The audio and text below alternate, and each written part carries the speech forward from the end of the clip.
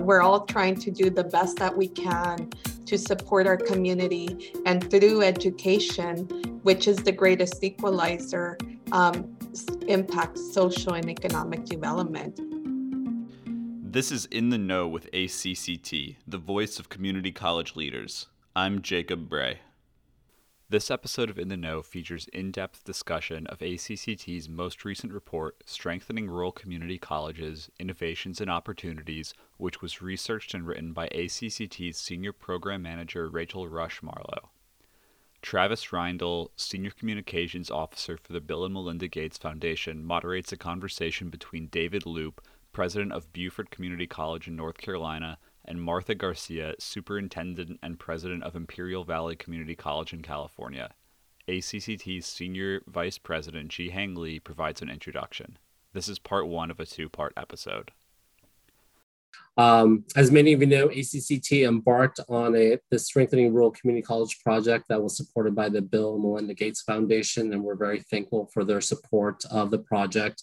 And we hopefully will continue our work with them in the near future. This report and project was started in August of 2019, and we just finished it with a report. We encourage all of you to visit rural.acct.org. So you can visit and take a look at each of the state profiles, number one. But number two, also take a look at the profile for the two institutions that are talked about today in our webinar. So it is my honor to introduce Travis Reindl. Travis and I have actually worked together in Washington, D.C. for a really long time, as evidenced by my gray hair. But Travis now is the Senior Communications Officer at the Bill and Melinda Gates Foundation, and as actually a fifth generation rural South Dakotan. The things I learned about how to call various, it's easy with Californians, but South Dakotan, it's a little different. So I'll turn it over to Travis, who will introduce our two speakers, and we will get going. Thank you very much, Ji-Hang. I think what you're saying is that I'm old, and I'm happy to embrace that as middle age advances. We're really grateful for ACCT's work on this at the foundation. As Ji-Hang mentioned, I hail from a town of 1,800 people, and so I speak rural, and I'm very passionate about rural issues. And the foundation as a whole really is guided by the belief that opportunity in the United States should not be dependent on your race, your ethnicity, your gender, your income background, and importantly, your zip code. And so this is a really meaningful body of work for us to be supporting and to be part of. We're here because of this report, Strengthening Rural Community Colleges, which are really stewards of place. They're not only in the communities and regions that they serve, they're of them and by them, as we will hear from a couple of very talented leaders of those institutions.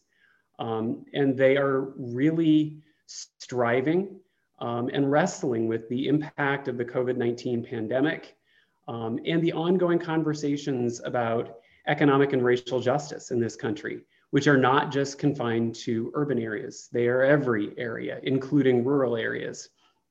And we'll have the opportunity to hear about some exciting work from these two institutions and hopefully yield some lessons and some insights that you all participating today can take back to your own campuses, what I call the Monday morning agenda. What's the one question you want to ask a fellow trustee or your leadership team on your campus? What's one lesson that can be learned from someone else's experience so that we can, where we can, avoid reinventing wheels, because we seem to be short on time, money, people, and there's an urgency about this. So really excited to get started. I'm very fortunate to have gotten to know just in the last few minutes, two of the best. Dr. Martha Garcia is Superintendent President of Imperial Valley College in Southern California. She has served that institution for a number of years in a variety of capacities.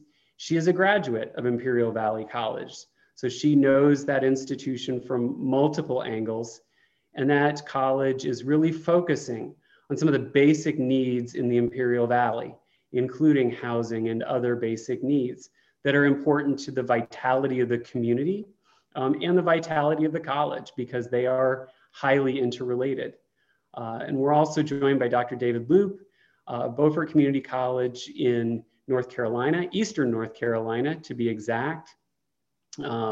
Dave is a seasoned veteran of higher education circles, serving 2-year and 4-year institutions in both North Carolina and the Commonwealth of Virginia. He's also done a stint in the policy world in South Carolina and at the U.S. Department of Education. So I think we're in very expert hands to really dig into this topic. And so I want to throw the first question to both of you, starting with Martha. Give us a little bit of a thumbnail for people who have read the report, skimmed it, or just haven't seen it yet and are interested about the work that you're doing at your respective colleges, in particular with a focus on who it is that you're serving through this work, what impact you're seeing, and how it connects to the broader mission and vision of your college. So I'll kick it to you, Martha, and then over to Dave. Thank you, Travis, for that introduction. It is a pleasure to be with you this afternoon. And to provide some context, it's important to convey that Imperial Valley College is the only public community college serving Imperial County, which is a location that geographically we serve about 4,600 square miles. 92% of our students are Latinx, Hispanic, and we are located about 13 miles away from the Mexican border. And I share that because obviously that the location itself and the demographics have a greater impact on some of the challenges that our students experience. For us here at Imperial Valley College, and I'm extremely thankful to this board for their support, for their trust in me, it is critical that we provide basic needs to our students, that we address the basic needs that they're being challenged with. About 85% of them are receiving or qualify for the tuition, the state tuition waiver. And about 1 in 4 community members is living in dire poverty. In addition to that, we do experience higher unemployment rates in comparison to the country. So prior to the pandemic and through the pandemic, what we've noticed is that basic needs, those challenges have been exacerbated tremendously. And it's been very painful to hear from our students and know what they're experiencing, especially in a community such as this one, where we were disproportionately impacted by COVID, where Imperial Valley College not only was committed to providing basic needs support, but also became a major institution of support to the community as our gymnasium was converted to a federal medical station. So our project, what we're here to convey to you all this afternoon is that through this pandemic, the sign of hope was the development of Lotus Living Rise Above community. It's a tiny housing community that is featured in the report. It is comprised of 26 tiny homes. I think it's beautiful. We will house 26 students initially. Our plan was to have double capacity, which would be in each of those units, but we need to be cautious as we are still dealing with COVID. And that housing project became a reality through a partnership with the City of El Centro, the IVC Foundation, and Imperial Valley College. And the City of El Centro applied for home key funds, was awarded a little over $3 million. And a few months later, about 6 months later, we have a full project that is ready to be occupied by these students in the next month or so. And how does our commitment tie to our mission, our vision, our values? Well, I want to share with you my purpose. because reality, our mission, vision, and values is centered on ensuring we do everything that we can to support our students, to provide access. Everyone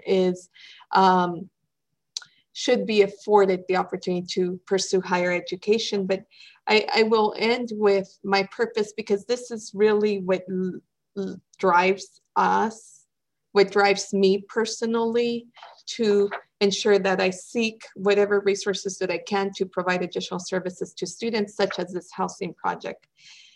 My purpose is to lead institutional transformation through forward-thinking change that makes students the center of our working environment and is focused on increasing success, equity, and access to higher education. Thank you. Fantastic, Martha. And I know, Dave, in Beaufort County, you're focusing on the educator pipeline, which in rural areas is a tremendous need and is a growing cause of concern. So very interested to hear how that's going.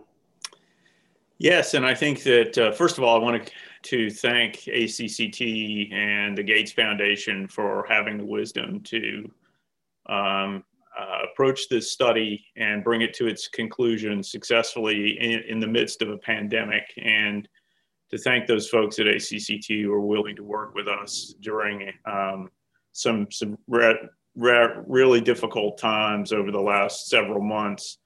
I think it will bring much needed attention to the plight of rural community colleges in this country, and I'm greatly appreciative. BCCC is in far eastern North Carolina. We're truthfully in one of the most remote areas of the East Coast.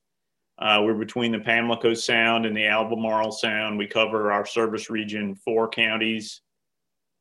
2 of the counties have fewer than 4,000 residents. One of them has a barrier island, Ocracoke Island, which is only accessible by ferry or seaplane or boat if you know how to get in between all the shoals in the Pamlico Sound. So we have some unique challenges here geographically, but we also have some challenges that I think are rooted in the history of the rural South, quite honestly. So we're really in the business of trying to end the cycle of poverty in Eastern North Carolina, where it's endemic and systemic. I think that classism and racism have been part of the culture in the rural South for generations, and it's a tough nut to crack. And so we're in the business of trying to do that through access to post-secondary education, try to grow the middle class.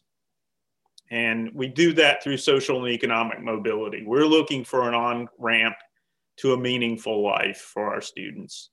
And I think for us, that means a couple of different pathways, and pathway is a key word for us, because our students need to find a way that makes it palatable and accessible, comfortable for them to be able to move into post-secondary education. Many of them lack the social capital that other students lack who move on to the 4-year institutions initially.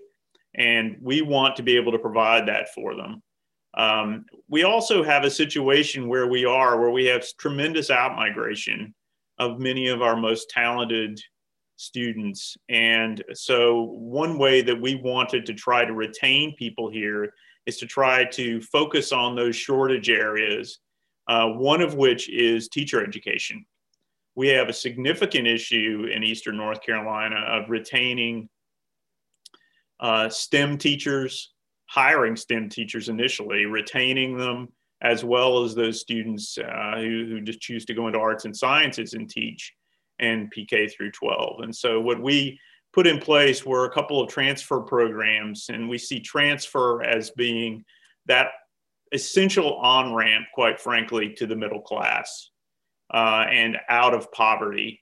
We're lucky enough to have a fairly large regional university, East Carolina University, within about 30 miles of us, with whom we have great working relationship and transfer and articulation agreements.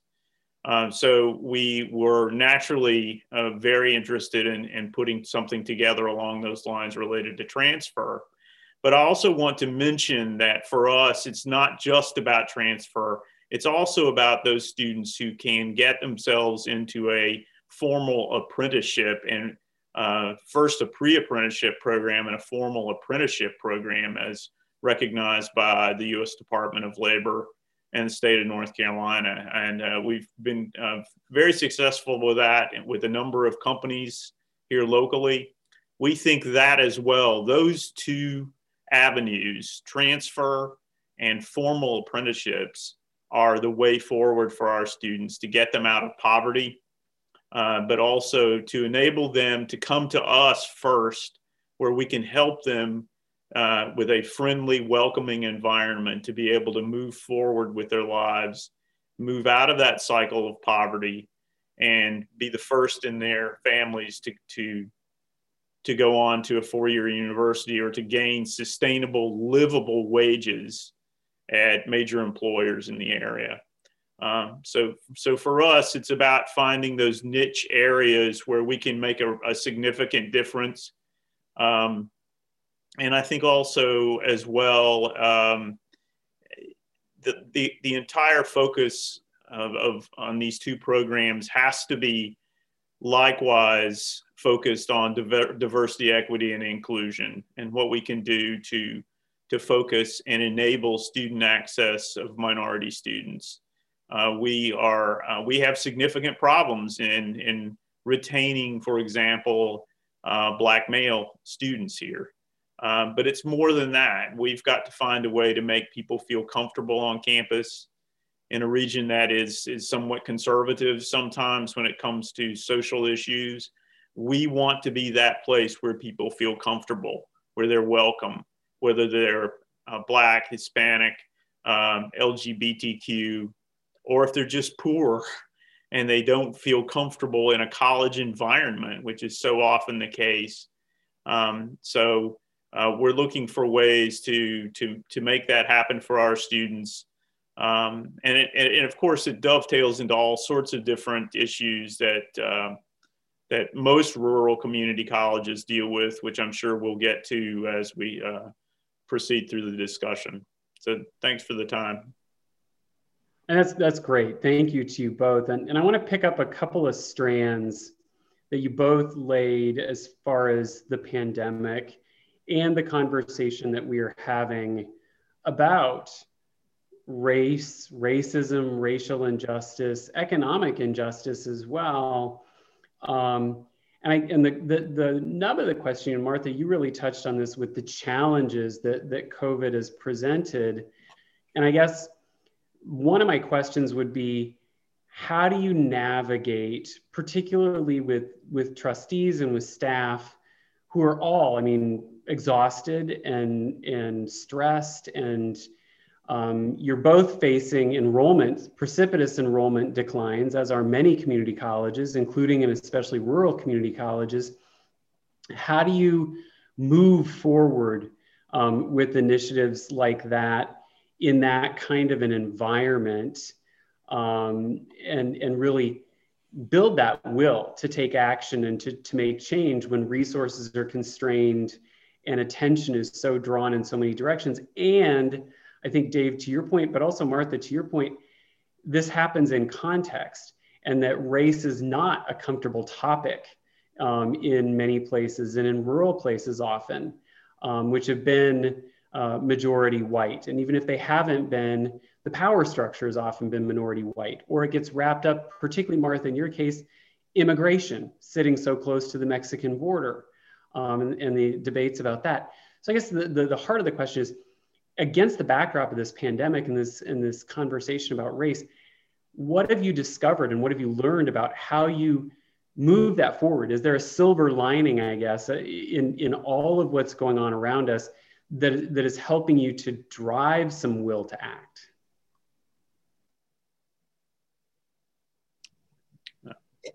Martha, do you want to go ahead?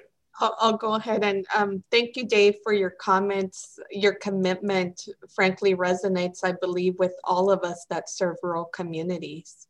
We're all trying to do the best that we can to support our community, and through education, which is the greatest equalizer, impacts social and economic development. But also what's important, Travis, as I respond to your question, is the institution, the college represents hope. In spite of all the challenges that we've endured as a community, it has been painful to know that in our death rate in comparison to the state is much higher. And it has to do, as studies indicate, with the fact that Black and Brown communities were disproportionately impacted. And how do we recognize that the times are challenging, but also are driven to do what's right for our students, are driven to work even harder to make projects such as these happen? Reality is that me personally, have been personally impacted by COVID, with loss of family members, with my own son being impacted in a way that I never imagined, who is well, thank God. But there's always someone that is experiencing greater challenges. And my students, I can't be comfortable with myself. I can't be okay with myself knowing that, especially through the pandemic, prior to pandemic, and especially through the pandemic, my students were not even, those that were experiencing homelessness, that are still experiencing homelessness, housing insecurity, did not even have access to a bathroom.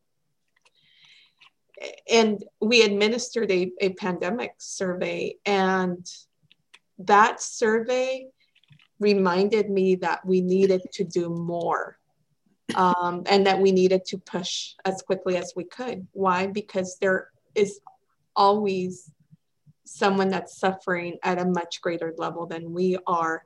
And these students don't lose hope. In spite of all these challenges, they've continued attending our institutions, and they believe that through education, their lives will change. And I feel such a tremendous responsibility every day, every morning, every night. At the end of my day, I ask myself, am I doing everything that I can? Because there are too many lives, not only our students' lives, but their families, that are relying on what we do at this institution, especially to support our most vulnerable student populations. And Martha, I want to congratulate you on the housing initiative you have. I really think that's an innovative, great idea. I wish I had thought of it. And I don't know if my board chair is on, but I hope he's listening. I think that's a fantastic idea. We have, even over here in rural Eastern North Carolina, housing is a significant problem, and safe housing in particular. I think with respect to diversity, equity, inclusion, it's been important for us to find champions among the board of trustees. I'm fortunate enough to have 6 of my 13 voting members who are people of color, and they see and know this community extremely well, and they understand what our students are going through, because many of them have been through it as well. And for us, the focus is on student success and what that means. Which means basically wraparound services in many respects. And it gets to things like housing. It gets to things like, for us, transportation is a significant problem because we don't have public transportation per se that doesn't cost an inordinate amount of money. For us, we're one campus with two remote centers. I mean, it's, when you're talking about Ocracoke Island, you're talking about an hour and 45-minute drive to the ferry and another 2.5 hours on the ferry over to the island, where we are responsible for our, certainly for emergency services training, things of that sort. And there's a burgeoning Latinx population on that island because of the focus on hospitality and tourism in particular. And so it's been for us extremely important to focus on those areas, to find ways to meet the needs of those students who are going to be the future of the region that this college serves. With this out-migration, what we have left basically are extremely large farms for tens of thousands of acres, which you probably have as well. But also we have hospitality and tourism, which dropped off something like 26% during the pandemic. And so we've got to find ways to enable the people who are going to be here to be able to thrive, to pick up the pieces and move forward with their lives in our region. And I think the key thing is to find the funding, the backing, and the political will to do this sort of thing. And it helps tremendously to have supportive trustees, which I'm blessed truly with a fantastic board, and not just because some of them are listening, but because they understand and they're in it for the right reasons. And so I think that's critically important. I want to pick up on that point, Dave, and knowing that both you and Martha may have some of your bosses listening in or may see the recording at some point. I won't put you on the spot too much in the spirit of true confessions, but lessons learned so far, knowing that these are still evolving initiatives. And specifically, the question I always love to ask that makes people squirm is sort of if I had one thing to do over, as I started to think about the work that we've done, whether it's in teacher development, pipeline development, or in, really boosting housing inventory and infrastructure, the lessons and, gosh, if I had it, hindsight being 2020, if I could do it from scratch again, I would have done X differently.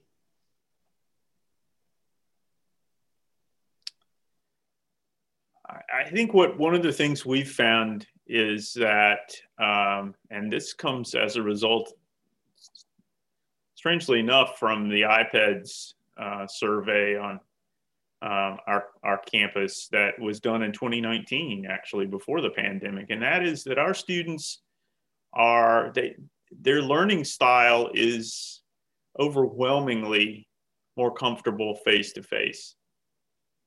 And we hear a lot about technology and the need for reaching people via technology, which in our large service region here in East Coast terminology, and with all the waterways and so forth that we have to navigate, that would make sense. But I think for us, what we have learned is that we have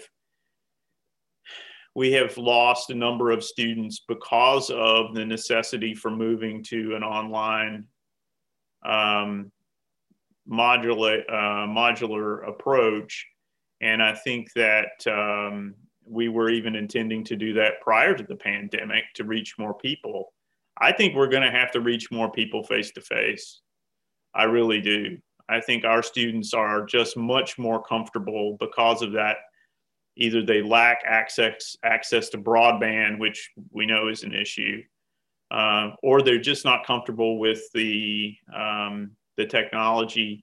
But I think it has to do with the fact that they like being in a classroom with other people breathing around them safely, and we're not quite there yet.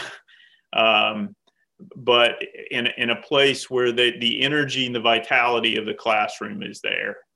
That's one of the things that I've learned coming out of all of this, is to not denigrate and dismiss the importance of that live interaction between human beings in a classroom.